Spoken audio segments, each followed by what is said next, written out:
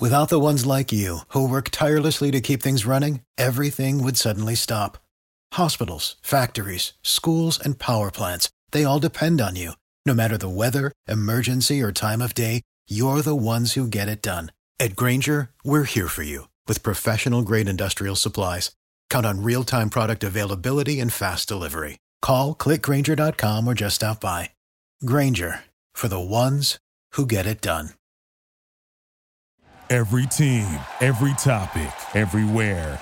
This is Believe. Mary redeemed a $50,000 cash prize playing Chumba Casino this year. I was only playing for fun, so winning this was a dream come true. Chumba Casino is America's #1 social casino experience. It's serious fun. With over 80 casino-style games to choose from, you too could win life-changing amounts of cash. Be like Mary. Log on to ChumbaCasino.com and give them a whirl. That's ChumbaCasino.com. No purchase necessary. Void where prohibited by law. 18+. Terms and conditions apply. See website for details. The voice in the preceding commercial was not the actual voice of a winner. Feeling stuck in your current job? Looking for a career pivot? Are you a proven leader looking to step up? The University of Maryland's Robert H. Smith School of Business prepares students to meet challenges, solve problems, and obtain a profound understanding of how to operate in the modern economy. With MBA and MS programs offering flexible options to fit your lifestyle and goals. GMAT and GRE not required. Learn more today at go.umd.edu/Smith School. University of Maryland Smith School of Business. Inspired, fearless, unstoppable.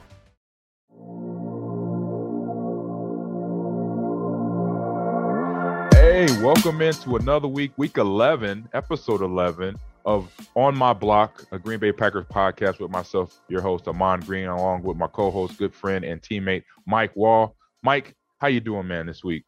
Man, I'm doing all right. Thanks for having me join you on this little soiree. This is you come out, sometimes you lose some games, right? This is one of those games that everybody's talking about. This might be a trap game for the Packers, and it didn't really feel like a trap game. Like, I think it was a 1-point spread. Like, it was one of those deals where this is going to be a toss-up. It's a tough place to play.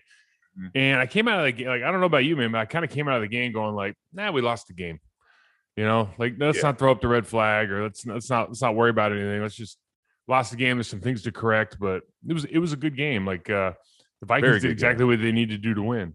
Yeah, and I felt the same way. I mean, I remember we had games like this in Minnesota where we come out, you know what, this is a good team. We went back and forth. I mean, I think for a stretch there, a lot of our wins and losses were less than 6 points in Minneapolis, or them coming to Green Bay. So we knew that we lost to a good team, and this is still a good team, well-coached team. I call, the head coach, Mike Zimmer. He's very stubborn and stingy. I mean, you see him on the sidelines pacing, you know he's that coach that he will not give you the credit when you earn it. He'll basically look at you and be like, what you looking at me for? Get out of my face. You made your play. Okay, he's not going to give it to, or he maybe does, but obviously not during the game. And I think this team definitely has the same identity. They make it easy, or they don't make it easy for you to score points. As in you watch the game. Packers offense, Aaron, AJ, they had to basically work for those touchdowns. Every time Aaron's dropping back in the pocket, he's got people in his face. They putting that. I mean, he did. I say Zimmer does an outstanding job, and along with the veteran defensive players like Hunter Smith in the defensive backfield, Griffin that's back on the team. He went to Dallas for a few years. They disguise stuff because they know they have to, because they know they're dealing with a guy who can read the defense, that knows how to manipulate players, and then they got the coordinator and the head coach that know how to manipulate formations to tell the defense what they're in. We know they're in cover one man press or whatever. And so I wish they would have told our defense what we were in, man, because a couple of times they blew coverage. But right on goal. I mean, we're going to talk about it here in a minute, but on the goal line, there was a few plays there, and so just like I said, they stingy. They make things hard, which you should be. You want to be that team offensively and defensively, that you're stubborn. You're going to try to keep me out the end zone, we're going to get in there. And I saw your comment here on the run of show saying, Kirk Cousins and his credit being earned. And he's definitely in this game. He stood in that pocket, took some hits, was able to take those hits, and some of them turning into penalties too. Something that he wasn't trying to, coax out, as we know with some quarterbacks. He actually took the hit and got the ball out of there and just making some great plays for his team. There's sometimes when you go into it, so we know how hard it was to play in the old Metrodome, right? Yes, and, I mean, there's hard. like for fans, Deafening. just understand, like the day after the game, we had to watch game film from the Metrodome. The game film was literally shaking, like the rafters. It was so loud and raucous in there that the game film was literally shaking. So you're getting vertigo when you're watching the replay back in Green Bay in your own film room. Like, it was nuts. So it's hard to play. I think the new place is every bit as difficult to play in from a crowd noise perspective. And when you go into a game where teams are, relatively, especially you start looking at injuries, everything's adding up. Like, we're relatively equal, right? There's strengths and weaknesses, but we're relatively equal. I think as a coaching staff, you have to look at the entirety of the game plan. Like, how many points do you think it's going to take to win? And how are we going to get there? Because what I saw, at least in the beginning of the game, and it ended up hurting us in the end, was that we were a ton of feast and famine plays early in the game.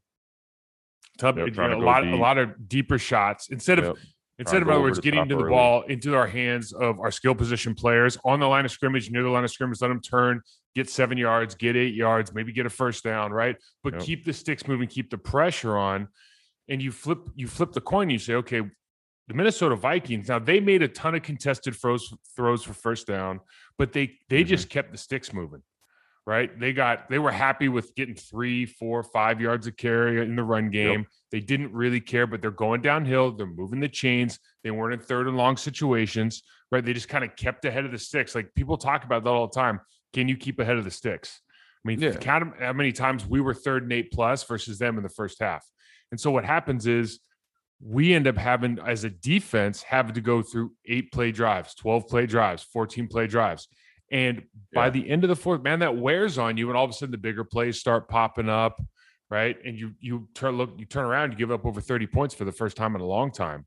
And that's where I just thought let me start with this. Like, before the game, I tweeted out, after just watching literally, like, we watch a lot of Packers stuff, man. I'm not going back and watching a ton of Vikings tape, right?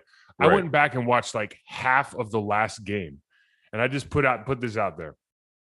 If the Packers want to be effective today on offense, efficient, you have to not run the ball sideways. You have to run the ball downhill, because their linebackers and their defensive linemen, what they're really good at is finding the gaps in space between offensive linemen. And Hendricks is good at that. Hendricks is very good. You're just going to get stretched out. You're never going to get on Hendricks. You're never going to get on Anthony Barr, who's been there forever, right? You're not going to get to those linebackers. And every time we stretch it out, man, we don't get anything. We get 2-3 yards tops. Okay, and now you're putting yourself kind of behind the sticks again. And if you look at the way the first half of football went, like, we kind of get away from the running game to say it's not working. I see on social media, these guys are complaining about how they're blocking. Dude, it's not how we were blocking. It's like, you actually are running the wrong plays. You need to get behind your guys, run the ball downhill, right? Because that's what we're good at, and we're not good at running. We're not good at trying to chase down linebackers. It's just like, you have to kind of understand what it goes back to, like, understanding the game plan as an entire concept. If you're going to go out there and stretch the defense, right, and do something they're good at, you're taking away the run game, which means passing game, Aaron's toes hurt. You're going to do a lot more drop back passes. And throw is going to be a problem. Exactly. So now it's all of a sudden your mobility is an issue. So you're going to do a lot more drop back. You're kind of playing into their hand, right? And kind of that one singular decision starts affecting everything, including the defense. And now it's going to have to, because they've made a different decision on offense. They'll dink and dunk, right? Yep. So now we're stuck in these situations where we're getting 12, 14 plays on defense. That's impossible. Yeah, when you talk about that dink and dunk mentality, that's kind of like what Tom Brady and Bill Belichick used to do. They used to dink and dunk a defense, wear them out. And we know how to wear a defense out. We played in an offensive scheme that basically we beat you up. Come fourth quarter, our 3 to 2 yard gains in the first quarter. Fourth quarter, there was 6, 7, 8 yard, 9, 10 yard gains, because it just staying consistent to the run. Watching the second half of the Minnesota Vikings offense come out. They had 12 plays before, I think 13 plays total.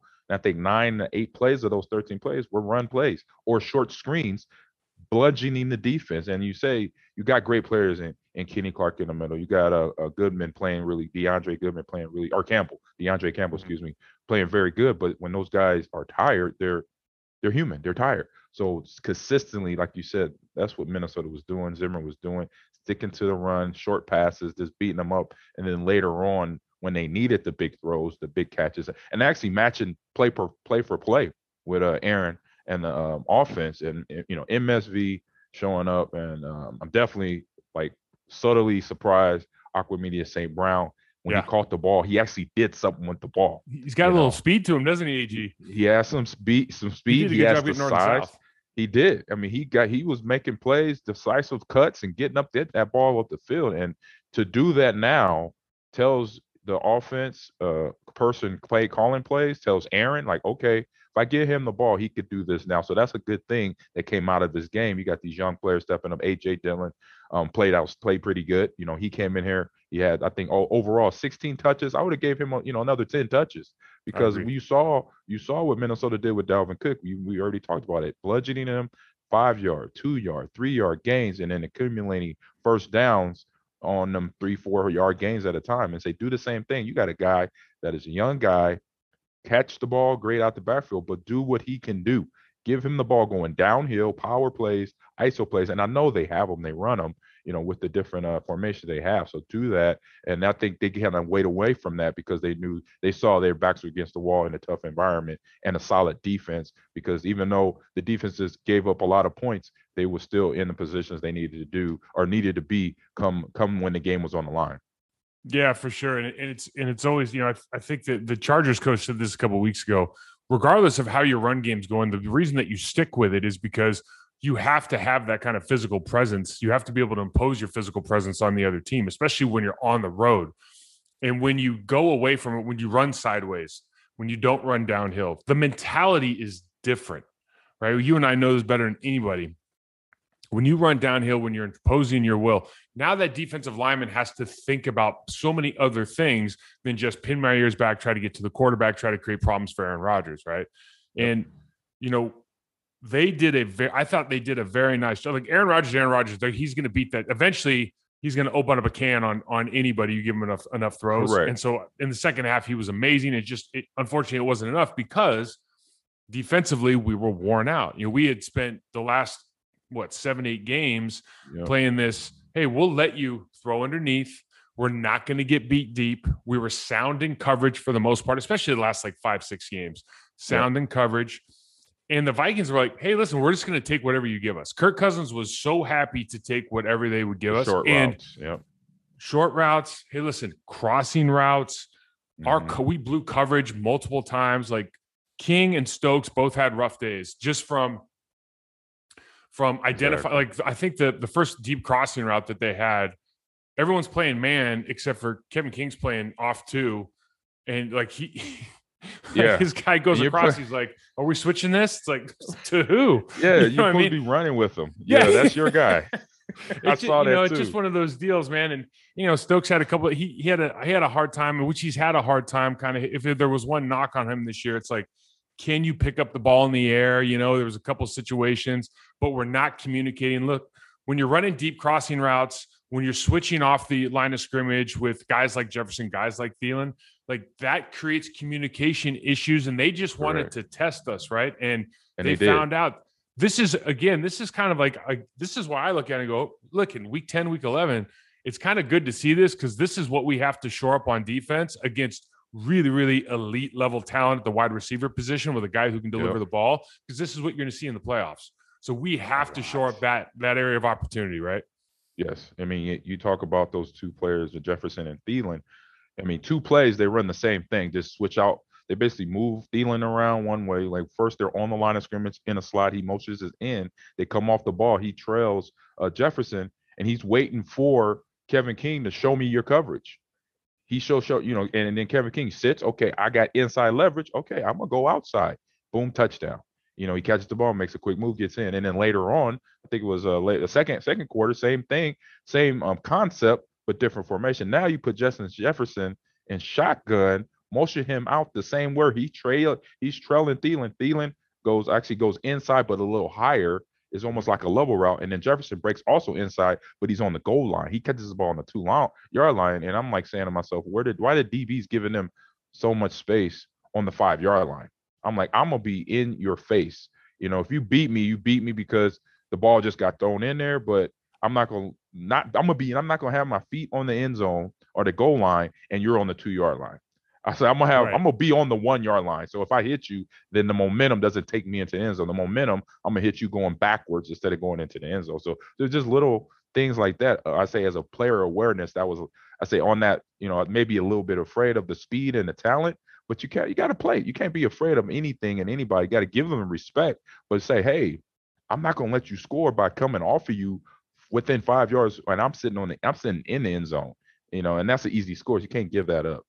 Yeah, for sure. And it's funny for all the fans out there, they always think that like there's some super complicated routes and all these concepts that are really hard in the NFL. If you look at Jefferson's first catch down, that brought him down to the 1-yard line for the first touchdown. And then you look at MVS's first deep ball on the left side. Those are just flood concepts that I was running as a freshman in high school. They were literally just flood concepts from like your day one install in high school. Now, are they bringing them from different positions, right? Are they taking the back out of the backfield to go to the flat? Sure. But it's just a question of execution, putting the ball in space on time, and then wide receivers going out and making a play, right? It's always been the same stuff. They might dress it up different, but it really goes down to, can you identify that as a defensive player? Can you identify what the concept is early so that you're not playing too far back and you can make those jumps? You have the confidence that you can close on the speed, you can close on the ball, and then go ahead and try to make those plays in the air, right? That's what sometimes is just, that's what's so much fun about the sport, really, is you had a lot of talented players in the defensive backfield for us, and you had a lot of talented players on their side. And, you know, that was one of those games where I think because Cousins was allowed to, or Cousins, for his credit, delivered the ball in pressure situations. He did. With people in his face. And whether it was a 20-yard pass, whether it was an 8-yard or a 4-yard check down, he delivered the ball in a position. So the body position of the receiver was that he could turn and get yards. Because that's big too, right? He's not catching, so he's got to slow down. He's putting the ball in situations situations where the guy can get moving still. And he just, you know, he's one of those guys that, you know, I've never been a huge fan of Kirk Cousins. I never thought he was an elite level quarterback. Me neither. I'm right there. He does have these games where you're like, damn, man, the kid's pretty good. Like, he's a good player. I hate to say it, but he was a good player yesterday. Yeah, he has those moments, like you said, he has those moments where he actually steps up to the game, where he has his, when he was in the Washington football team saying, you know, do you like that or whatever? He gets excited, and he has those moments then when it gets him excited to play. And I saw him on the sidelines. He got kind of animated on some of the plays that he missed, knowing that he should have got the ball, you know, to his receivers, took in the big hit where he stood in the pocket, got the personal foul, roughing the passer. And, you know, it was an interception. Darnell Savage, second time he had his hands on the ball. It was an interception, but then taken away. And then later on in the game, he had the big interception once the score was tied, but he didn't finish the catch. As we know, you know, the ball hit the ground, fumbled around. But another play where he was in terms of Savage was in the right play, right position, but Kirk Cousins trying to make a big play for his team. You know, I thought it was too early. You know, you get the ball right back. I know it's a change of a momentum thing, but you still got 2 minutes. You still got a lot of time. You had 2 timeouts. Why are you trying to throw it deep already on the first play? And then maybe obviously the play calling. You got to do the play calling, but be smart with the ball though, and just make sure you keep the ball. You live to the next down to make sure you can convert and continue to drive and not lose the ball. But it got turned away, like I said, with the it being incomplete, not being a complete catch. Yeah, and the thing is too, you think about Cousins. I'm giving them some praise because I think he deserves it, but we also had the opportunity to get more than we had at least 2 or 3 more picks. We had Savage had a pick that they got. Kiki got called for the roughing the passer play, which was honestly like I'm just so tired of these. Yeah, that calls, one was man. tacky one. That was a tacky one.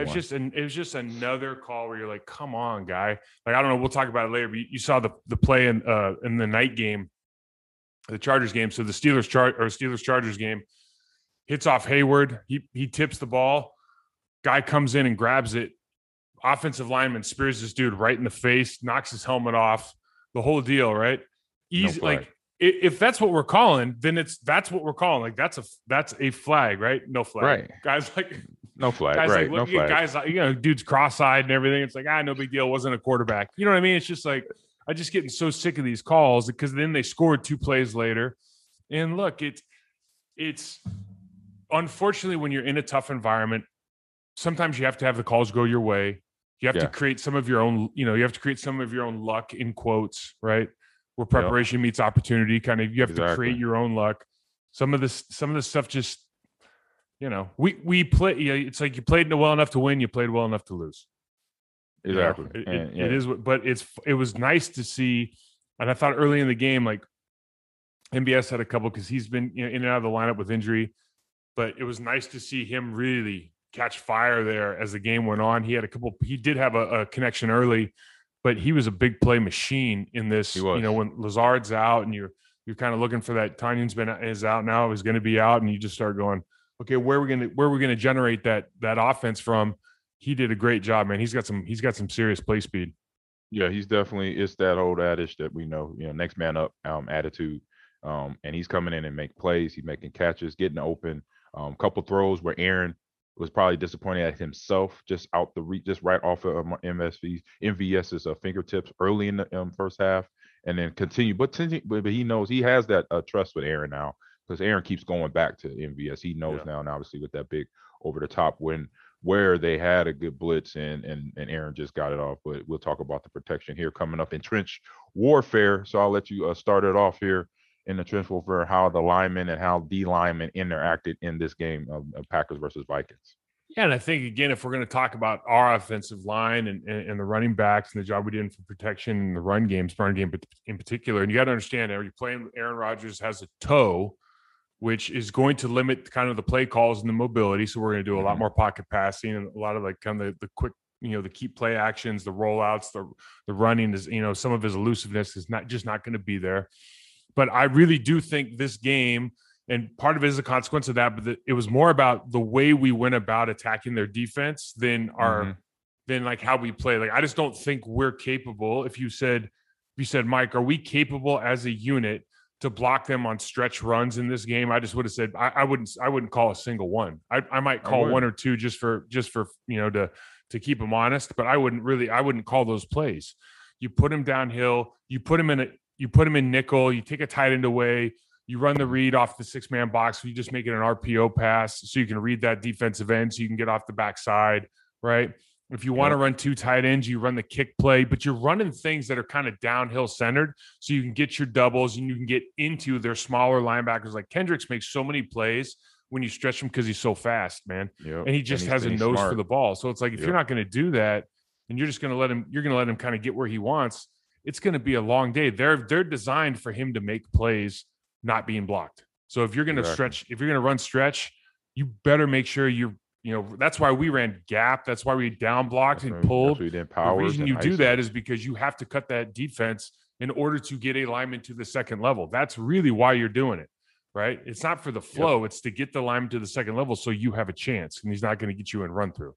So I thought I didn't think we game planned that very well, to be honest with you. I thought the game plan was a little bit better than ours, just in the way that they were satisfied. We're going to be who we are. We're going to stay on schedule. We're going to get in front of the sticks. That idea. It looked like a game plan that was still tailored towards the pass game, towards Aaron. I mean, what you have the weapons, you have Aaron, you have Devontae, and then you have, like we said, the 2 young receivers, Marquez Valdes-Scantling and Aquaman and St. Brown stepping up. But you look at the players, look at the team you're about to play against, and then go off of that. You got this defensive line front that is mean and heavy, and they're smart. And they've been together a long time. And then you got the linebackers that are, like you said, Hendricks, athlete, sports and has football IQ very high. So he knows how to hit and shoot the gaps, when to do it, and when he gets skinny, he gets through that. I've seen him do it a lot again in other games. So then, like I said, you do that when you got Hunter Smith and the DBs on the back end are all coached very well. So it's like, you got to bludgeon them, because I remember our games, like I'll say, for example, against Minnesota or against the Bears, we knew we had Urlacher that could just exploit the edge. If we did any power tosses, we were going nowhere. We getting very little. So that when we would come to sideline yelling at Coach Sherman, hey, power, ISO all day, bludgeon them, beat them up. Because then third, fourth quarter, the guys are beat up. They don't want to see this number 30. They don't want to see 33 coming downhill, 68, 62, busting them in the mouth. That is what frustrates the defense. When it's fourth quarter, it's like, oh my God, they still coming with this power. They're still running this ISO double team up to the linebacker, up to the mic. It's still happening. And so I say that I agree with you. It just was a little off knowing that you got a different defense. This is not the defense we've been facing like they brought to face with the Rams coming in town. They do have, obviously they have Aaron Donald, but they're more back end pressure, getting interceptions, creating problems in the passing game. And said this defense here is real. Zimmer has them a little bit more balanced where they can push you in the middle to get that pressure on your quarterback and then make it rough when you running the ball, because AJ, he had 11 carries, maybe 44 yards, but like I said, you stick with that another 10 carries, he's busting in the 60 to 70, 80 yards per game and being effective and letting that defense know the run game is established. Yeah, and there was a great stat on Derrick Henry before he got his injury, and they were just doing their yards per carry by quarter, and it was literally like 2 yards a carry in the first quarter, 2.3, something like that. And then it went to 3, then it went to 5, and then fourth quarter it was like 7 or 8. And it's like that is every single offensive line room, running back room, offensive coordinator's room should have that stat sitting somewhere on a poster to just understand, like, just trust it. Yeah. Run the stuff that you believe in. Run the stuff that's going to allow you to physically dominate in the third and fourth quarter, and just keep doing it and just be satisfied with it. You have the horses to do it. Your offense is actually designed to do that as far as the people that you've decided to put up front. So go ahead and take advantage, right? Like, you have one of the best blocking tight ends in the game. You got a 250-pound back with 33-inch quads. Like, go ahead and go downhill. Like, just live in it, right? Because one thing the Vikings do maybe better than others, especially because of Harrison Smith, is his ability to disguise blitz, to disguise coverages, to let you know when he's going to be a box player and when he's going to drop. Like, he creates problems, especially with the crowd noise there and the commotion, because it's not just Aaron that has to know, right? It's Aaron that has to know, and then make sure that everybody else is aware as well, including the running backs for blitz pickup, the receivers for hot routes, etc. So I thought that,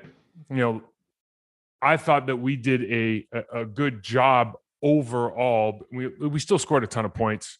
Aaron was relatively clean during this game. He held the ball on a couple of these plays for maybe longer than you would hope for against Minnesota.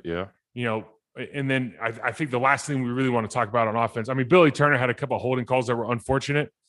Maybe not his best day, but he's always kind of consummate pro. I think it wasn't even really a bad game. It's like one of those games where you're just like, man, I don't know if I would have called both of those. Maybe one of them was warranted, but it's just it's again, it goes back to, we can talk about the referees all day, but honestly, you scored enough points to call it a successful day. You would love to just be able to stick to the run again, because I think the complementary football, it would have made a big difference for our defense.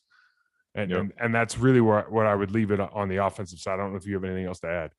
Yeah, I mean, Aaron does. I'll say the only thing I'll add is Aaron, when you talk about the defense and being worn out, Aaron does, along with the run game, with the pass game, what he does is always let that play clock run down to 0 when they have the ball. So that play clock running down 0, that's just time. That time of possession starts to mount up, and that's something that, along with the run game, that would have been double the impact on the Vikings defense being worn out and not being able to make the plays that they did come fourth quarter, because they're wore out if you keep running the ball with AJ in the game. But like I said, they converted more to the pass game come that second half, because the scores were coming a lot frequently, because just, blitzes weren't getting to Aaron. They were, like I said, he was clean. And I say on the big play from to Aaron to Marquez, it was a good stunt. They blitzed the double-A gap, but the offensive line for the Packers did a great job of picking it up along with A.J. Dillon in that backfield. And you had the big, 65, 70-yard touchdown catch and reception for that. He did get sat down, though. Who, A.J.? Yeah, Bars had him down, though. You take one for the team. I've been sat down, too. Down, too. Especially against Minnesota. He did get sat down. He didn't think Anthony Barr's a big man now. Man, he's what is he? He's 6'3" or 6'4"? I think he's like 6'4", 260, 255. He's a big dude, man. Yeah, dude, he could be dude. That's power forward, man. That's crazy. So I know. I've been sat down. I remember seeing the ceiling of the Metrodome. Like, is that asbestos up there, or is that a speaker? Look, because a big linebacker just hit me but I took one for the team. It was a touchdown catch. That's pretty much, you just described what does an offensive lineman do for his career. I just takes one for the team. Yep. I completely understand that. So you got a couple more things in here. I know. Yeah. So if you talk about from the defensive, look, defensively, we played really well. I mean, and here's something that we probably don't talk about: Rashawn Gary being out. Like so what did the Vikings do? First of all, early downs, they're playing a ton of 21 personnel, which we really don't see that much anymore in the NFL, right? And we're matching it. And at times, we actually got 4 D tackles playing in the game instead of playing our usual like jam front on first, or we always see nickel, obviously with 2 stand-up ends. And Preston Smith had a nice day, but you just start looking at what happens when, like, Rashawn Gary is the closest thing we have to a game plan defender right now. And when you get rid of that, when you don't have that game plan defender, and Kenny Clark was dominant. I mean, from the first play, he's in the backfield. That'll be one game plan defender, right? Yeah, there. But so here's the deal, though, AG. Like, I don't disagree that he's that kind of talent, but if you don't have a pass rush, then, like, from an offensive line standpoint, it's like, remember when we used to have to play tractor trailer and Keith and Washington? So we knew that it was really tough to move them, but we're also like, you don't really pass rush, so you only scare us on half the plays, right? Kenny Clark, until he gets that dominant pass rush where he's like, I'm gonna get 8.5 to 10 sacks a year. Then from my perspective, I'm like, dude, he's a dog. Don't worry, I love that guy and I love the way he plays. But until you get some bona fide moves, I'm not really worried about you in the pass game. Does that make sense? That makes sense 100%, because basically he's going to show up on certain plays. Yeah, that's what I hear. And as a player, I know, okay, I remember it was linebackers that I played against that I knew, okay, he's going to, it was, and unfortunately, great friend, again, he's a Hall of Famer, Brian Urlacher. Not saying he took plays off. I just knew the plays that he was going to make a play on was the outside toss plays, the outside zone plays, that 92 or 98, 99 handoff solid. Urlacher was going to show up, because what he's going to do, he's going to run around you and then slip through the tackle or slip through the block and then, trip me up, because he knew his advantage. He knew he had speed. So, yeah, definitely understand that. We ran 90. I was just funny story about him. I remember we ran 96 power once. And as many times we ran it against him, he got me one time. He got me one time where he actually like stood me up. And I still remember the play to this day. I was shocked. And I don't mean like, and no disrespect, right? He's a Hall of Famer, right? Defensive player of the year, the whole thing. But I remember I was like, did you just hit me? Like, because he wasn't that kind of guy. He wasn't that guy. He didn't want it, he didn't want any of that, Right. It was funny. But we matched, right? And we ended up playing 4D tackles sometimes. And it was in response to, like, we literally had 96, 95, 94, and 97 on the field at the same time versus 21 personnel. We took all our DNs out at the game of stand-up guys. And I actually liked it, because when Gary's not in the game and you don't have that guy who's a constant threat, you might as well just stop something, because like 53 is not in there making any plays in the pass game anyways. I mean, he, all these guys are pros, but he's not making a lot of pressure. He's not getting his hands on guys. He's not worried. Kirk Cousins didn't worry about him, right? And it was unfortunate, and we'll see these guys again. Hopefully he's back, because when I watch the Minnesota Vikings, I'm like, man, we could eat literally all day versus their tackles. Rashawn Gary could have had 5 pressures, 2 sacks, he could have had anything he wanted against those guys. I think they're very, very below average. Preston Smith had 2 sacks yesterday. I know one of them was more because of pressure up the middle. Our guys pressured up the middle all day. But Gary being in that game makes a huge difference. It's something we just, we got to learn how to win with. But again, usually pressure equals picks, right? Yep. You say as a defensive line, pressure equals picks. We like the sacks. We love the sacks. We love the stats. But pressure is what makes quarterbacks turn the ball over.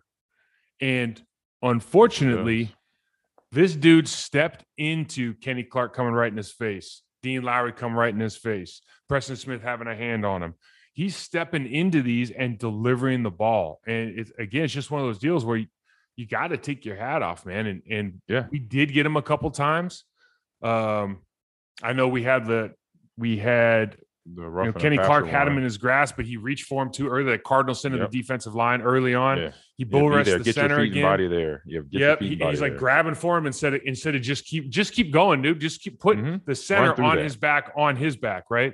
Instead of reaching for him, because then he stopped and then he lets the ball go. Darnell Savage gets the PIs. You know, he runs right in. I think it was Jefferson deep ball, right? He gets that PI early on. Like, those are big plays that actually Kenny Clark, man, all you do is you keep pass rushing. Don't even worry about trying to grab him. Just knock him down. Because 600 pounds or 700 pounds of man is going to knock down old 200-pound Kirk Cousins. Just don't even worry about it. You could breathe wrong on him. Breathe wrong on him, you fall. Yeah. Yeah, right. Sometimes. And what happens is in these games, it's just it's a fun way to look at the sport, because I was just really impressed with the way they decided, like, Kirk Cousins was just going to take what he could get. Running game was going to, it is what it is. We're not going to get a ton of yards, but we're going to keep you honest. We're going to make you get in and out of personnel. Guys are going to have to run off and on the field.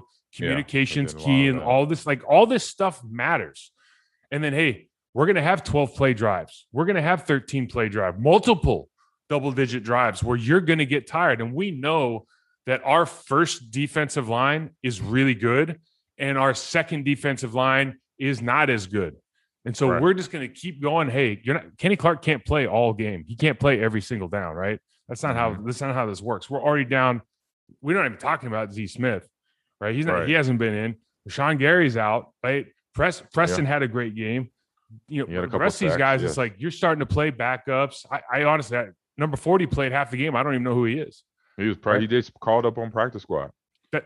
And listen, my hat's off to him, because I thought he did well. Yeah. But there's a difference between him and 52. Because it's the experience. It's the experience. Yeah. So it's just one of those things where, again, the length of the drives, their ability to convert, and the ability for Cousins to throw in the face of pressure, like, almost negated how good of a game they actually had up front.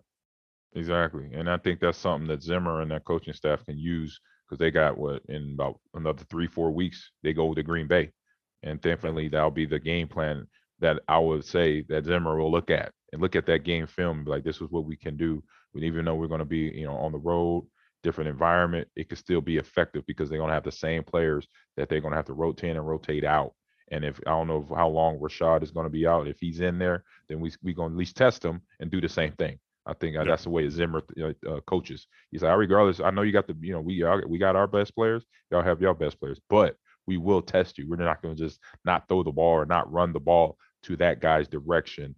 We're going to do it and see what he does. How is he going to be still effective with that ball coming right at him?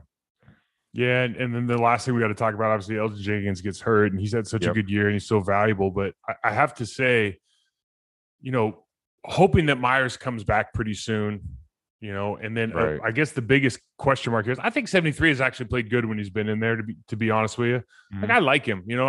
He's obviously not Bakhtiari. He's not as good as Jenkins, but he's a serviceable player. But now you kind of have a lot of serviceable players instead of like, where are my stars? Bring my stars back, please. Exactly. And so, it looks like Bakhtiari is not coming back at least this week, if not, hopefully early in December. Right. But if he does, if we can I think Myers is the linchpin to everything.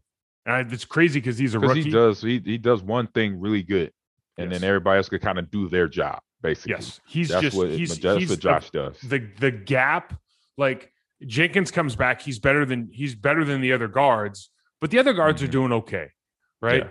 And again, I'm not, and like Patrick's serviceable, but I think Myers is going to be a star.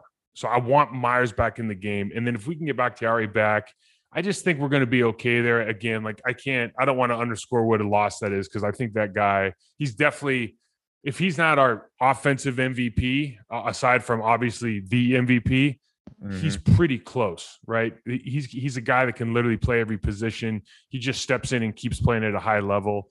I think I just think he's a very, very unique player who's going to be a star in this league for a number of years. I'm talking about Jenkins now, but I do think if Bakhtiari gets back, I do think if Myers gets back, I do think we're okay, because I think like John Runyon Jr. has been good. It wasn't his best game yesterday, but I think he's been good. So, I feel good about.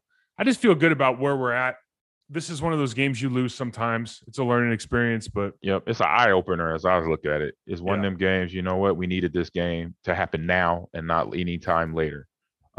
Anytime later, it's still okay, because if at that time, if they're still winning, and it becomes their third loss like it is, then it's still that situation. Okay, I would rather have this now than in February or in January. This was a playoff environment too. You want to know what playoff football feels like? If you're a young guy or if you're a fan watching, this is what playoff football feels like. Every time you go there, I don't care if it's game week 2 or week 15, man. This is playoff football when you're talking about Minnesota Vikings, Green Bay Packers. Exactly. And no matter the records, throw the records out the window. That is a legit statement when you talk about that. So we'll head over and to get off my line. I had a little few things in here too that I watched from the game and then watching from pop culture that I'm seeing on TV. I'm like, what the heck's going on here? But I'll let you kick it off with this. I wanted to switch it up because it's Thanksgiving. I want to do a Thanksgiving edition. I was kind of thinking back, like I saw that. I was thinking you and me when we were playing. I was like, man, what are we thankful for? And of course, this is a get on my lawn version, so I'm being kind. This is all backhanded compliment stuff, right? Because some of the stuff I just can't stand of what I'm seeing now. Like number one, I'm thankful when I was playing. I'm thankful that we had violent football.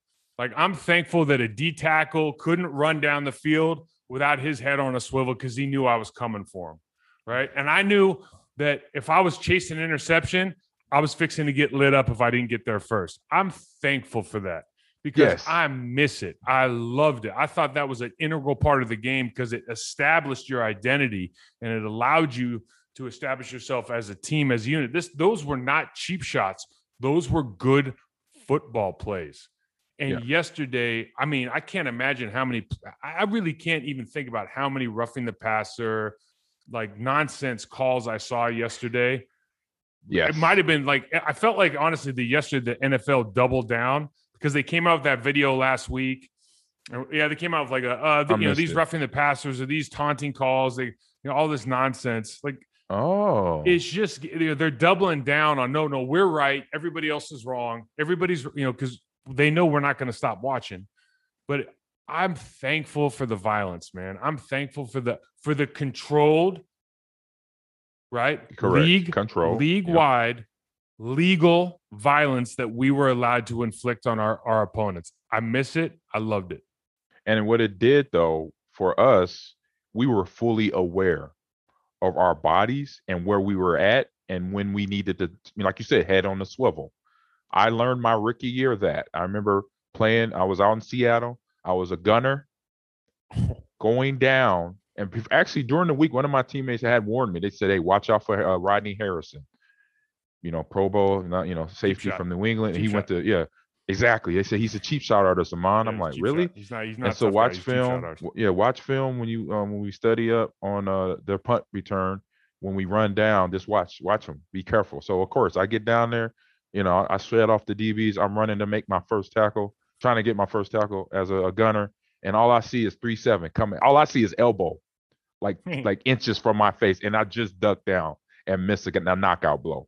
And I'm like, oh. I'm surprised you saw him, man, because I don't remember him ever pitting people when they could see him. I thought it was from behind. Right. See, I caught. Yeah, exactly. Yeah. He would hit people usually when their back was turned. Yeah, man. I was able, just as I looked at the ball, punt, gunner, you're looking at the ball, you're looking at the returner, you're looking at the ball. And when I came down looking at the returner, he was off to the right side. And I saw my peripherals. All I saw was a blur. And I saw a white shirt. He had the elbow pad coming at my head. And I just fell down because if I didn't fall, I was going to get knocked out. and like you said, I get your statement there because that type of violence, you're a part of, your awareness. I just knew that when somebody comes near me, is either hit or be hit, and if it was legal or not, you can't sit there and cry about, why you didn't throw the flag. It's like, look, I'm not waiting on the flag. I just know if I don't do something, if I don't dodge it or if I don't hit him back, I'm going to get knocked out, period. And I see a lot of young players today, they want the flag. And where's the flag? Hey, bro, we didn't have a flag. Our flag was. And to be clear on Rodney Harrison, I'm not bad-mouthing Rodney Harrison because Rodney Harrison did everything under the rules, right? Exactly. And that was the rules of the game. And so he would knock you over and talk trash. But if the thing is, like, I laughed at it. I always thought it was funny. But I wasn't the dude getting hit, right? The dude that was getting hit, he got under his skin, and he was notorious for it. And he was really, really, he was really good at it. That's a skill set because he could play with that level of violence, with that level of focus, and not get out of his own head. Exactly. Know his safety position. Yes. Yeah, that was a real skill, man. So respect to him. It's just a different game there, man. Like people be watching that now, like, oh my God, that's. I mean, are we in prison right now? What are we doing? Right. So in the Thanksgiving mood. So thank you for fullbacks. I had a great fullback in William Henderson. Sometimes I'll say I remember you guys. You give him a hard time in the meeting rooms of no one plays. That's because he thought he was so pretty. I've never seen a fullback who thought he was so pretty. But he was big enough to get in people's ways. You true. He did come in there. He always had his little, his shirt on. A little curly top on, his shirt off all the time, trying to show his 4-pack. We were so jealous, bro. Love him to death. But thank God for him. He was 255. He was 6'2". And when he would get on point, when we get on the same flow together, he caused linebackers problems. And along with you guys, so I had 6 linemen pretty much. One I called William a mobile lineman because he was out, run a little bit better, but blocker and the guy that caused problems. And basically, you said earlier, make business decisions about, do I want to take this hit right now? Because that's 255 coming at me, and then it's 220 right after that. It's like, oh my God, I'm just gonna run the other way. What about remember Lorenzo Neal? Yes, I remember from San Diego. Played in San Diego. Well, yes, with, San Diego, he was what's his name? Buffalo. Jamal Lewis and Ravens. That was him too. Oh, Ravens. Right? That's right. He went to the Ravens, and he was literally knocking dudes out. Dude, you just follow it. You follow where he was, and every one of those dudes had monster years. Exactly. He was nasty. He was like an all-state wrestler in high school too. He's just no surprise. I didn't know that, but no surprise. Yeah, no surprise. The way he was built. I miss fullbacks, bro. I miss fullbacks. I miss him. I do. They're going to come back. Pendulum swinging back. Believe it. Yeah. If I get coaching, it's going to happen. There it is. Yeah. So our next get off my lawn or the things I'm thankful for. Right. I was thankful for not having to know referee names. Like, because now I hear him called so many times on TV. Oh, Joe Corriente. Oh, I know every damn referee's name watching the TV copy. Because they got to talk about all the bad calls that we're having, or I shouldn't say bad, I should say controversial calls that we have every game. Yes, we know everybody. It's just like 10 years ago when Madden got big and they started doing Madden ratings, and all these young kids who were playing Madden started becoming coaches and coordinators. And now I know all the coordinators' names instead of like just knowing about the head coach and the players. Right, dude. It went from you knew about the coaches, now you know about the OCE and the DC, and now you know about the referees. Right. I remember the day we didn't have to know their names. You knew the first name if you were playing in the game, and that was it. We know Hockey Lee got a son, basically. Ed Hockey Lee's son is refereeing right now, just because of your point. Yeah, we know he's on the field. Does he? I think Hockey. I was never understood about Hockey Lee was he did have big arms, but I wonder if he tailored his shirts. I always thought he might have tailored. Yeah, I always wondered that. Like cops will tailor their uniforms so their arm sleeves. Yep, my brother was a cop. My brother, he told me that. You know how they do that a little bit, right? They try to look good for. He probably was on the sneak. Yeah, man. He was taking that uniform. All right, sitting back there with a little the soak kit. He got his little soak kit back there. Come on, Ed, let's go. Did you have a ref that? I had one ref. I can't even remember his name now. I was just one guy though. He was a prominent ref, and he would warn me about holding. Like he never called me for holding, but dude, he would warn me about holding like 7 times a game. Every single time I played, watch it 6-8, watch it. I'd be like, yes sir, I watch it. Yeah, I've had referees do that for me. Say, hey, watch it 3-0. Hold, let go once you get to this point. I'm like, I know, but I'm pretty, But yeah, I had that. Yes, indeed. Respect. So, I say I'm thankful for that. I'm not into reality shows because I see this dumb show coming back called Joe Millionaire, where it's 2 guys that are it's like Bachelor. So you got 2 guys though, not one. You got 2 guys. One is an actual millionaire and one is dead broke, I guess, or doesn't have a whole lot of money. So these ladies got to basically compete for one or the other. Is it a dating game? It's a dating show that's coming back. So I'm like, no, this thing was around like 5, 6, 10 years ago. I'm like, they bringing this nonsense back. Like, come on, national TV, man. Yeah, ruining people's mindset. What happened to like creative content where I feel like everything's a reboot now? Don't you feel like everything's a reboot? Like I just heard there's a new Ghostbusters movie coming out. I'm like, it was pretty good. One? Though. That's was a it new good? One. It was good. Look, it's not that they're bad. I'm not saying that. Like Dune, they just rebooted Dune. Dune was a good movie. Great movie. It's just like I always feel like we have 400 years of books and ideas, and I'm just talking about in this country, in our time, thousands right? of years. In our time, right? Yeah, it's like you guys keep using the same 37 books for movies, man. Like, can't we go somewhere else? Like, I have a limited amount of books over here, but I bet you I could find a pretty good story that you guys that can put nobody's into a feature heard. Film. That nobody's heard. Right. Exactly. Or nobody's seen before 50 years ago, 30 years ago, 20 years ago, or 10 years ago. Because this show was about 10 years ago, and they did it, and now they rebooted it. Like, come on. And it's a reality show. I'm like, reality shows are getting rebooted now? Like, oh, man. Then it's rough in Hollywood. Nobody's being creative no more. Like you said. There's a Hannibal of Carthage is an amazing, if you ever read anything about Hannibal of Carthage, he's the guy that I heard of him. So, yes, I know. It's an absolutely amazing story. It's definitely a movie story. I have a picture in my one of my. And I want to think Vin Diesel's been trying to get this movie made for like 10 years, but they're trying to figure out. He just put a Fiero into space or whatever in the last Fast and Furious. So I think they're probably. You're right. I don't know, man. I don't know. I'm done. I don't know if you're the guy. I was done buying Fast and the Furious movies probably like 10 years ago. Once they start jumping off cliffs and people holding on to helicopters, not getting ripped apart, I was done. And then they, like you said, put a Fiero in space. I only saw that because I was on an airplane. So I already paid for my ticket. So it was on the little TV. So that's why I watched it. I was like, they just put Tyrese and Ludacris, probably the one of the greatest rappers alive, in the outer space in the movie. Like, come on. And this is a car movie. This is like Smokey and the Bandit on steroids. That's what this movie, that's what Fast and the Furious is. It really is. You remember Smokey and the Bandit from the 80s? Good old fashioned. I can sing the song for you right now if you want, man. Eastbound and Down. Oh man. A great buddy movie. Smokey and the Bandit, great buddy movie. Mm-hmm. They took that recipe, and then they started off good with Paul Walker and Vin Diesel getting their buddy on, God rest his soul. But then they took it to a whole nother dimension now. They are in another galaxy doing these Fast and the Furious movies. I don't know what it is, but it's there. Even though we're talking about Joe Millionaire, but like I said, stop it. Get off my line with that. That's what I'm thankful. I'm kind of bitter that it's back, but I'm thankful I don't watch it. I just saw the commercial because I'm watching NFL football. I'm like, what the heck going on here? What you got for this next one? And then this next one I'm just like, really? I know they got injuries. Talking about Texans beating the Titans. I'm like, what? Wait a time out.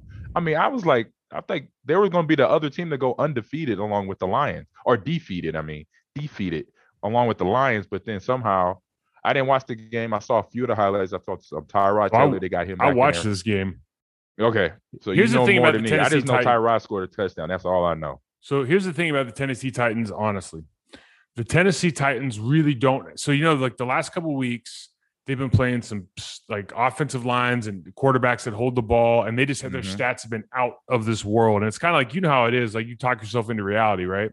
Yeah. Where teams all of a sudden look better than they are from like a defensive pass rush standpoint or something. Like, guys are getting more like, what's this guy's name? Simmons had like 3.5 sacks versus the Rams. He had 2 more the next week. He had like 3 for the entire season before that, right? That plays for Arizona. No. I'm talking about Justin Simmons that plays for Justice Simmons. 98. Yeah. The big D lineman that caused problems. Yeah. But then you just sit there and watch tape and you're like, they're just the same guys that have been there this whole time. Like, they didn't get any better. Like, these guys are just like Matthew Stafford's patting the ball 27 times. Just like people are making mistakes, right? Yep. And so the Texans just went in there and like, yeah, man, we play you guys twice a year. We know how good you are. Like, this isn't a big deal. And then Tannehill, he had probably his worst day as a pro. He had like 4 picks. He's a man. He's a game manager. He's definitely a game manager. Yeah, he just had a bad day at the office. And I think like I want to say the Texans had like 150 yards offense total. Like, maybe they weren't crushing it, but yeah. All right, what's the next one for you here? Oh yeah, so I'm thankful. I am thankful, and this goes back to this game. I'm thankful that we had a strong identity with our running game. We knew exactly what we were trying to accomplish. Exactly. Yep. Right. We knew exactly what it was we were trying to accomplish. And that, like, for me, that's what we were missing yesterday. Is, again, we talk about why are you running? Why are you trying to run the stretch? We got to run downhill against these guys. Like, let's just be smart about this. Yep. That's something I hit on. I was like, you got a defense, obviously, from a stat wise. in certain areas, they're not the best. But when you look at them, if you just look at them, because for one, you play them twice a year, you have that respect for the coaching staff. This is a solid defense. And to not have it where you're going to run the ball like we did, we will look at the Bears, we will look at the Vikings, we will look at the Lions. And when we had those out of conference games, we look at Carolina, we looked at Seattle, we looked at New England. We're going to beat you up with the run. That's it. And I remember a comment I said during when we were playing. I said it's like Novocaine. It's just we're going to inject it. It's going to take a little time, but it works every time. Maybe we get 2 yards. Like I said, 2 yards here. Like that chart you mentioned that about Derrick Henry per quarter average. I bet you do the same thing for my career. It's the same thing because for sure. It just takes time. Don't be afraid and go away from it. So stick with it. You got, like you say, you got 250 and the kid's only 21 years old, 22 years old in that backfield. Give him the rock. Give him at least 20 carries. 300 a season, right? He can handle 300 carries a season. Yeah. But you think about 20. Adrian Peterson, like just go back. Like Adrian Peterson, think about how many carries he got for the first 8 years of his career, man. Yeah. Insane amount of carries. Everyone's like, you're going to get tired. He's like, nah, I'm pretty good, actually. I take pretty good care of myself. And that's what I was saying. I'm like, yeah, it's like, what do we, he almost used to look at people like, why would we have two backs? You know what I mean? He's like, why do we do that? Because you have me. I don't need anybody else. You know what I mean? Like, I get having 2 or 3 backs. Like, I get it playing complementary football, but it's also funny when you think about just like from his perspective. He's like, I'm Adrian Peterson, man. Like, why would I have 2 backs? You don't need another back. I'm all day. That's his nickname. Right. I'm all day. Yeah, all right. What's the next one? And then so I'm thankful for rivalries, man. This game is still a rivalry, and yes. I know you and I've talked about this before. To me, the Vikings-Packers game was the rivalry for the NFC North.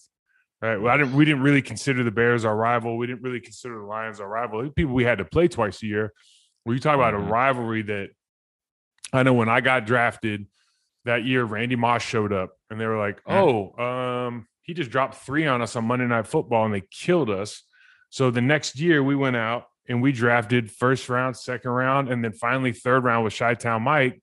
We drafted 3 DBs just to play against this dude that was killing us with Dante Culpepper and Chris Carter. They had Jake Reed, Randall McDaniel and all these great dudes on their offense. Their offensive line, Todd Stussy, Matt Burke, we had Robert Griffin in the backfield, pre-med Ohio State. Like, remember he retired, dude. He gave up like a $26 million contract. He was like, nah, I'm good. I'm going to go back to school. But that dude was legit, right? He was a legit smooth player, right? He was like Sean Alexander before Sean Alexander. Yeah, long stride runner. Yeah, he was a great player. So and John Randall, and I could start going on defense too, but they're just a really, really good squad. It was always a hard game. Going up to Minnesota back then, we talked about the video before. Like, you circled that one in your calendar, man. Like, I didn't circle too many games on my calendar every year, but that one was always circled, no matter who they had. Like, if it was Randall, if it was Chris Hovan, like, no matter who I was playing against, it was like, this is always going to be a good game. I always look forward to it. I didn't even talk about Pat Williams and Kevin Williams, who came up a little bit later, man. Kevin was legit. Right, Kevin, oh my God. Yeah. I was on social media a few weeks ago, and it happened on Instagram. And NFL created an account called NFL Throwback. Okay. And it has, players from our time. And they had about 5 or 6 clips of Kevin Williams from the Minnesota. I was like, stuff I didn't even see because I remember playing against him. I'm like, God, this dude is a headache. He stabbed me one time. I remember I tried to short set him. I didn't bring my second step. He stabbed me in the chest, and I just went down like a sack of potatoes. Like, lucky Brett was just like, it was on a quick hitch, but I was like, dude, what? I couldn't even believe it happened. It was like one of those deals. I might as well have been on ice skates. Like, man, he just hit me that hard? He's heavy. Golly. Yeah, watching that film, stud, heavy, athletic, use his power and strength. We played at Oklahoma State. It was just like, how did they find this guy? It was just amazing. He was a solid player for the Vikings that caused the headache. So I'm gonna wrap up. Get off my block is I'm in Omaha now. I'm in my hometown. They had a nice little esports event I helped organize, and in one of the booths we had a retro gaming area. So I'm thankful I had Tecmo Bowl in my life growing up as a kid. Yes. Playing Tecmo Bowl, the first Tecmo Bowl, you get the Chicago Bears, you get Walter Payton, you literally can run the ball every play. You didn't have to throw it to Willie Goat at all because Walter Payton was going to take it to the house. Or if you wanted to go AFC, you play with the Raiders, get Bo Jackson. Don't even have to throw the ball. I remember Bo Jackson was untackable, right? Untackable. Yeah. He was. Imagine he was literally a cheat code. It was the first cheat code was Tecmo Bowl, man. Bo Jackson. Tecmo Bowl. And you didn't have to go. You didn't have to go up, down, A, B, B, B, A, up, left, right. We had 4 buttons. You got Jackson, A, B. Done. Exactly. You do either up A or up or down B. That's it. It was like 3 plays he had. The other one was to the fullback. I think it was Tom Rathman at that time. I love it. I'm thankful for having Tecmo Bowl in my life because between elementary school all the way to high school, me and my buddies would come home from high school, get in my man's living room. Unfortunately, my best friend Andy, his mom living room was destroyed because we would fight from between losing. And we were like, bro, she had a screen door mic. That screen door, she stopped replacing it after a while because she said, you guys just throw each other through it too much. I'm not fixing it no more. So it was because of Tecmo Bowl. So thank you that I had Tecmo Bowl in my life. So that is definitely one thing I am thankful for here. So players of the game, I was like a long weekend. I didn't even have time to put one up. So I'm like, I know players of the game. I mean, it was some good plays though. Players did show up. Preston Smith had 2 sacks. It was good to see him get in the backfield, have 2 sacks. Kenny Clark was dominant on defense. He's just a dominant player, honestly. He's just a dominant player right now. Run. He's getting a lot better in the pass. And then maybe offensively, gosh, that's such a great question. Aaron played. Aaron played like he showed up and did what he needed to do. But those MVS had a great game. MVS had good numbers, and then obviously, look, St. Brown. Devontae was Devontae.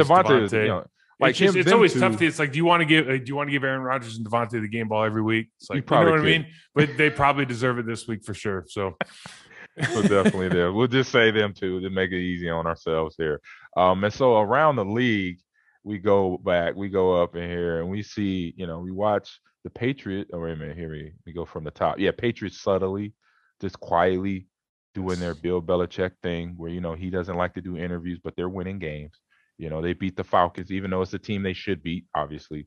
But it's 25-0. They beat the brakes off them on defense. Right. I didn't watch the game, but what do they have? 4 picks? Was it? Oh yeah. Wow. Oh, was a Thursday night game. Thursday night game, man. That's right. It was an early week game. That's Matty right. Ice. I remember Matty Ice is melting over there. Yeah, it wasn't. He wasn't happy. He got turf though. I think some of his throwing.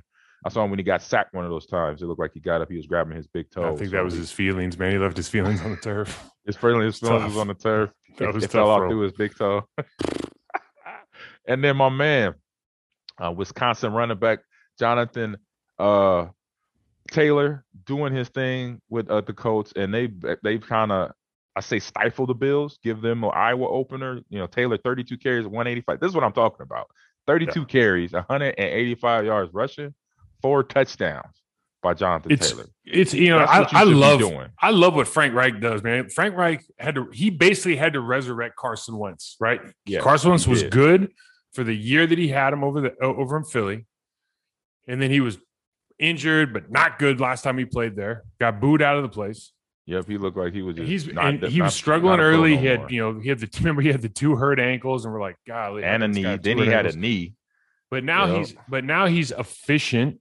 They're not asking him to do a lot. They're like, hey, our offensive line's a powerhouse offensive line. Mm-hmm. We got this dude who is a bona fide MVP candidate right now in Jonathan Taylor, and he can just run and make plays. We can set everything off of our offensive line and our running back, right? And everything else can come off of that. We can play complementary offensive football. And I just love the way they're playing. I just think that's, like, for me, old school guy, like, that is a sustainable way to create a Super Bowl caliber team. Because again, for all the reasons that we struggled on defense yesterday, that's why that's such a good offensive game plan. Yeah, because it keeps everybody. I said it doesn't protect anybody because obviously you're playing a game, but it basically makes it real easy for you to call plays. You know the situation, regardless of it's first down and 10 or if it's 3rd and 2. You know what you could do, or 3rd and 5. You know what you could do because you know what, I'm picking 5 yards a pop running the ball. I'll just hand it off. Or I'll do a play action off that because now the defense they have to be honest because we're killing them in the run game and where they can't send a blitz or send a disguised coverage at us in that process to try to make a stop. running the ball. So really great offensive scheme right there. So Ravens beat the Bears 16-13. Montgomery is back from injury. David Montgomery, and has a good time running. I say an efficient day, 58 yards rushing. And then Lions still trying to get a win, even though they got that tie last week against the Browns, 13-10. And then, like we mentioned, that game. Baker Mayfield got booed in his own stadium in that game. Did he? Oh man! Like I said, I was at an esports event all day, so I didn't get a chance to like sit down and do my Sunday watching the NFL ball. But he got booed. I did not know that. Yeah, and like the guy's I like the guy. He's a competitor. If you told me Baker Mayfield was going to be my quarterback, I'd be like, oh, cool, let's go win some games. I'm okay with that. Yeah. Yeah, you know what I mean? Like everyone's got limitations, man. But like he seems like the kind of guy. First of all, seems like a guy you want to be around. Yep, which is important. Believe it or not, that's important in a huddle, right? Yep. He's got talent. Yeah, does he have some limitations? Yeah, is there things, but his limitations play into what I want to do as an offensive lineman anyways. I'm more than happy with what you want to do as a running back anyways. Your run game is going to be the focal point of your offense if he's your quarterback, right? You're playing complementary football. Sure. So I'm more than happy to have that guy. He's playing injured. Dude's got like a broken bone in his left shoulder. His knee's jacked up. Now his wife went out and like got on social media and like retweeted or something about other guys need to toughen up or some nonsense. It's like, what are you doing, man? Keep off the social media. You got a great life. You got a progressive commercial, man. Just keep it down. Yeah, keep that. Right? Yeah, keep it quiet, bro. Oh, I didn't know wifey got on the mic like that. No, come on, Baker. Get her. Talk to her, man. But DeAndre Swift for the Detroit Lions has 14 carries, 136 yards. So he toted that rock for the Lions, even though it was a loss for them. And we already mentioned the Texans and Titans. They go to Tennessee, beat them in their home stadium, 22-13. And then we got Dolphins and Jets, AFC East, and this is a battle of the bats. I just watched that game. Let me tell you, the battles of the not so goods here. That defense for the Jets. And when Robert Saleh got hired, I'm going like, man, this guy's great. I love what he's doing. I love his enthusiasm. 49 defensive coordinator, and good Lord, Super Bowl playoff. AG, right? They make unmentionable mistakes in the secondary. Like guys are literally 20 yards open, not once, not multiple times during the game. It looked like Tua was playing catch with nobody else on the field. Like it was that wide open a handful of times in the game. You couldn't even believe it. Right. And they're just like the way they play, like they take on double teams, like when they take out a double team, if I'm double teaming with the tackle, like man, you got to go into me, you got to go into that guy, you got to turn your shoulders, you got to do something different. This dude, they're just trying to fight him every single time. They're just getting walked back right into like they said, got CJ Mosley, man. Like CJ Mosley's back there, like, can somebody help me? You know what I mean? Like he's getting pushed back into. It's like it's crazy. I just don't understand what they're trying to accomplish. It's a weird game to watch. Weird. You know the Dolphins aren't very good. Offensively. Right, unfortunately, they're struggling offensively, and you probably look at it as where new defense, a coordinator, and or head coach with a defensive mind in Saleh, and just adjusting to the concept or the scheme of the defense. Maybe that I try to throw that out there, to be a pro, but then at the end of the day, too, you're a player. You've been playing since 10 years old. Hey, I'm gonna just make plays. You know what? I don't understand the defense. I had plays, I had times when I was between Seattle and coming into Green Bay, my first few years, it's like sometimes I didn't understand the play, but I'm a football player. I see the play happening in front of me. Okay, I need to do this. Then if I don't quite understand what the coach was trying to coach me up on at the moment, but you know what? I'll make a play here because I see it coming at me. So it's guys that sometimes I say, look, maybe they're not going into that aspect of their self. Like, wait a minute, I can make a play. I don't think people do that as much as they used to. AG, that's a whole longer philosophical discussion, but I don't think I don't think athletes have the capacity to be creative in that sense because we have babied them so much. I think it's very difficult for a lot of even professional level athletes to be creative when things are going poorly. And that's special. And it's just like you said, it's just being a football player. Like, you know how to play football, right? Hey, make a play. So we go down the line here and wrap it up. We got the Saints losing to the Eagles 29-40. Saints going up to Philadelphia. Hurts looking good, man. Jalen Hurts looking good now. Yeah, he's looking real good. He had a good game. Finally started running the ball. They stopped trying to make him drop back every damn play. So let him run the ball. Yeah, that's only one thing I don't like when you have a mobile quarterback. You like don't do that, or stay in that pocket, read a little longer. I'm like, you want to coach him to that, but keep him with that talent that he has. He has two things. He has a leg, an arm that he could throw the ball with, and he has two legs that could get him on the run to get him out of situations like he had that touchdown run or several touchdown runs. So don't coach him out of that. That's where I see, and I know coaches overcoach sometimes a player when they have certain things that they could do, but trying to keep them in safety. So I guess not to turn the ball over or whatever the reason they're trying to say. Don't do that. It's like, come on, man, let him play. So the Washington football team beating the Panthers in an interesting game. Cam had a great game, but all the highlights with Cam. But when you actually look at it, the Washington football team actually won the game. Heineke. Yep, Heineke. Hey, he's a player, man. I said this long. He can play, huh? Yeah, he's got that number 4 on. He's like filtering in he's summoning his Brett Favre, the ghost of Brett Favre right now. I think he's a tough kid, man. I like watching him play, man. I think the Panthers they made the right call, though, it looks like, right? Yeah, for sure. I think McCaffrey played yesterday. Yep, so he got him back. He did. He got me big fantasy points. I'm happy he's back. Yep. Cam looks like he's healthy, because again, when the Panthers, you start talking about his last couple of years, he just hasn't been healthy. It wasn't like he couldn't play. It's not like he forgot how to play football.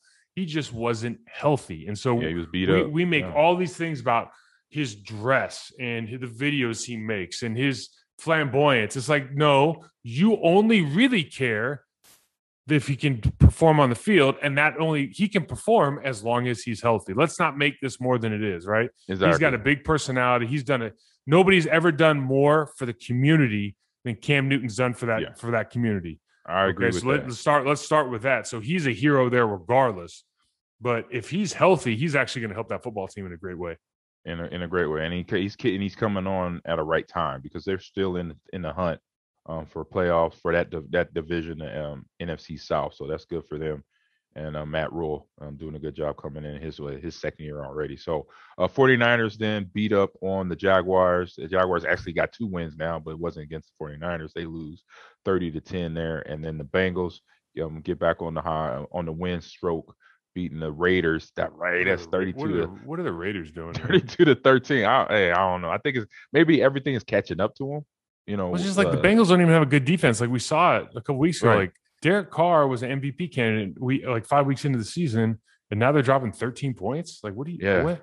And he's a thrower. Yeah. It's not like it's Josh Allen where he can do both. So like maybe he without watching the game, like, oh, maybe he ran or something. It's like, no, dude. I just watched about half of that game just to see kind of because I was curious, It's like start watching some highlights, and it's an ugly game all the way around, but it's crazy. Like it was like 4 minutes into the highlight reel before I saw a Raiders highlight. They couldn't move the ball. They couldn't do anything. All right, and then we wrap it up with Cowboys and Chiefs. Cowboys losing 9-19, and then the Cardinals. We got Cardinals and Steelers. Cardinals versus the Seahawks 23-13, and the Steelers losing in a close one to the Chargers. That was a good game last night. Yeah, it looks like it on the road, 37-41. So they kind of get back on the road because they on the win stroke because they lost last week in the game. They should have won. Justin Herbert's the real deal. He's a great player, man. I mean, I believe that just sling it. Exactly since last year. I mean, actually, I'm looking at his stats here. He led with passing and rushing. Okay, he had 9 carries for 90 yards. They were like making Lamar Jackson references yesterday. Like he was nuts. The way what they basically did was, Steelers got a game plan to beat him. So every time they went man in the back release and they saw that linebacker take off, right? They highlighted this like 4 or 5 times in the game, man. He would just bounce because it's like Cam Hayward's running on him, but like TJ Watt's not there. So it's like these guys can get to him, but they can't get him because he's faster. But he just turned the corner and take off. He was killing it.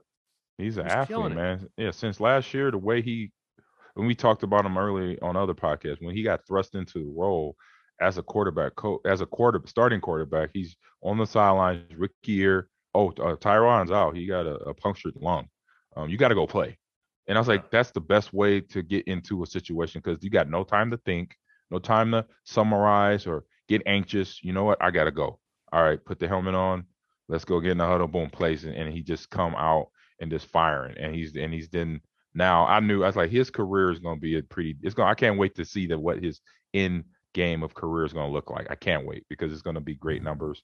And just now he's got to get into the situation of getting to the playoffs, through the playoffs to now have that potentially have that NFC or AFC championship on the belt and obviously get into the Super Bowl. That's just the next steps for him in terms of his development as a quarterback in the NFL. Definitely love it so far. So, man, great show today. And we got next week, we got the Rams, Mr. Aaron Donald coming to town along with what's the head coach? McVay, who is he actually is a Campbell Soup guy now, Mike, too. He's been doing the Campbell Soup commercials. If you haven't noticed. Hey, if you noticed it, listen, here's what happens, right? I bet you since he shot that video, what's their record? They lost a couple games. That's what hey, listen, it's not a coincidence. It's just what I happens. believe it too. I believe it too. I thought you didn't have any free time. Remember, he's always like, "Oh, I'm up at 4 a.m. here all night." Blah blah blah. You had time to shoot a soup commercial. Exactly. Where'd you find that time? Exactly. Big questions. Exactly. I hear you there. So, everybody, you could download the podcast wherever you download your podcast, Apple Podcast, Spotify, what have you. Rate us, review us. We love that. Give us that feedback because that makes us get better. And then you can go onto Twitter to On My Block is the Twitter handle, and that's ON_MY_block on Twitter. Send us messages. We actually put out the tweet once everything is up and loaded, and then you can look at what we posted. Mike sends it to me. I retweet it, and we have some fun. So I'm on social media on Twitter and Instagram at AmonGreen30. You can find me all one word and Facebook. And Mike, let everybody know where you can find yourself on social media. Yeah, Twitter handle at Unrivaled ESS, and then Process to Perform on Instagram. Yeah, check us out next week. We'll have another good show for the Rams. And Jalen Ramsey's coming to town. Jalen Ramsey, Devontae Adams. What a matchup that's going to be! I can't wait for this to be a fun game. Yeah, this is going to be like that Deion Sanders, Michael Irvin type matchup. I don't know if they're going to do a fisticuffs though, like they did, or Jerry Rice and Deion. Jerry Rice was the one, but man, he like Deion Sanders trying to shake his hand before the game, like he's getting in his head. Deion Sanders got in his head, I thought. If anybody hasn't ever watched that YouTube video, man, did you get Jerry Rice versus Deion Sanders? You got to watch that video. It's worthwhile. Yeah, there's videos on that on YouTube, man. They get into it. I'm gonna watch that. I want to see if Jerry Rice he let Deion get in his head. I would love to see that because he was that guy that you just couldn't rattle no matter what. Even you couldn't even hurt. Like even if hurt, he's playing with a separated shoulder in the Super Bowl. So things like that. He was. Yeah, it's probably unfair to say, right? Because like again, like.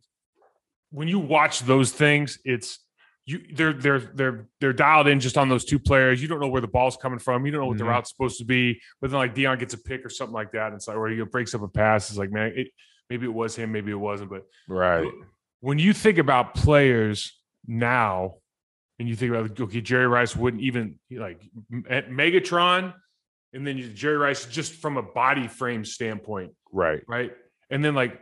But like Jerry Rice was route running and everything, everything like so superior, everything. Right? Mentality, work ethic. Deion Sanders. Is there anybody faster than Deion Sanders? I mean, still like pure talent, right? Yeah, I mean, just unbelievable. And it's like everybody. You always think about how players are like evolving, and like you'll look back, like basketball players in the 50s couldn't have played now, but like Michael Jordan could play now. And like football players in the 50s, like offensive linemen in the 50s were like 250, right? They couldn't play now, but you're like Jim Brown. Deion Sanders could play now. Oh, Jim Brown could play any position he wanted to right now. Anything. Right? Yeah. Strong safety, linebacker. You imagine if he wanted. What if he had decided to like, man, I might just go ahead and mess around and play 12 years instead of 8. Like, you imagine what hit? Oh my god, he would have rushed for like 20,000 yards. Oh, dude, easy. He was like, or if Barry. You imagine if Barry Sanders had been like. Hey, you know what, Detroit Lions? Like, I'm gonna go ahead and ride with you for a little bit longer, even though you won't give me any talent around me. Right. Like, at least get to the playoffs. I want to get to the playoffs, win the game, and he would have had over 20,000 easy by himself, literally. No, that's why when everybody talks about Emmitt Smith being the rushing leader, I'm like, yeah. If you ever watched like when Emmitt Smith, I don't know how you feel about Thurman Thomas, but I was like Emmitt Smith, Thurman Thomas, and Barry Sanders were 3, 2, 1 in that order for me. Those are the guys I grew up watching. Yes. Yeah. Emmitt Smith was amazing, but it was like he had 5 All-Pros on the offensive line. He had Jay Novacek. He had Larry Bruce Johnson. He had Troy Aikman. He had Michael Irvin. He had Alvin Harper. Like his whole team was they weren't Pro Bowlers. His whole team was all pros, right? All Pro Hall of Fame. Hall of Fame offensive line, dude. And then you look at Thurman Thomas. Like he was nasty. Like I thought he was good, right? I thought he was like, he to me was a top 3. And then when I watched Barry Sanders, I know, and then Barry, obviously Oklahoma State, Thurman Thomas takes over, all of a sudden breaks all his records. And yep. You imagine it's always the what if game, but like it does matter. Like players don't understand this. I used to tell these guys in Miami, like it matters where you get drafted, dude. Like it makes a big difference. Like you can still have a great career, but like Barry Sanders behind the Dallas offensive line, dude, there's not even the record book. The record books would have incinerated. Like, you know what I mean? Doesn't make sense, right? Doesn't add up, man. So, great show, man, and catch you next week. And like I said, you got Rams coming to town, so that's what we're gonna be talking about. All right, Mike, catch you then.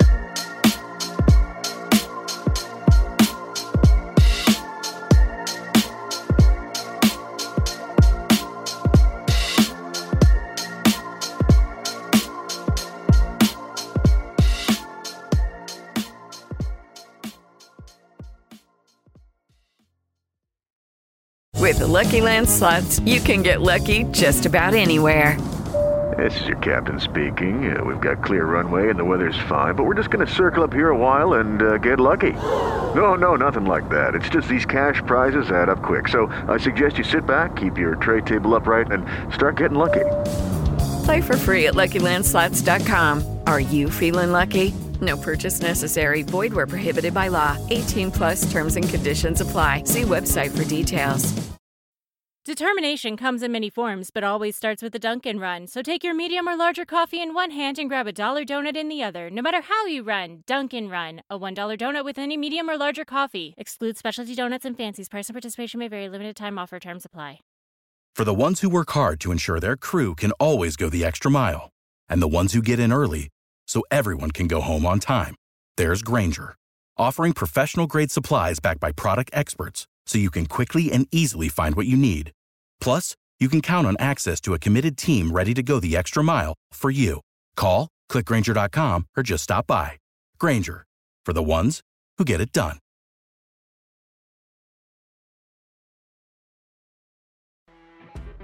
You know when you're listening to a true crime story that has an unbelievable plot twist that makes you stop in your tracks?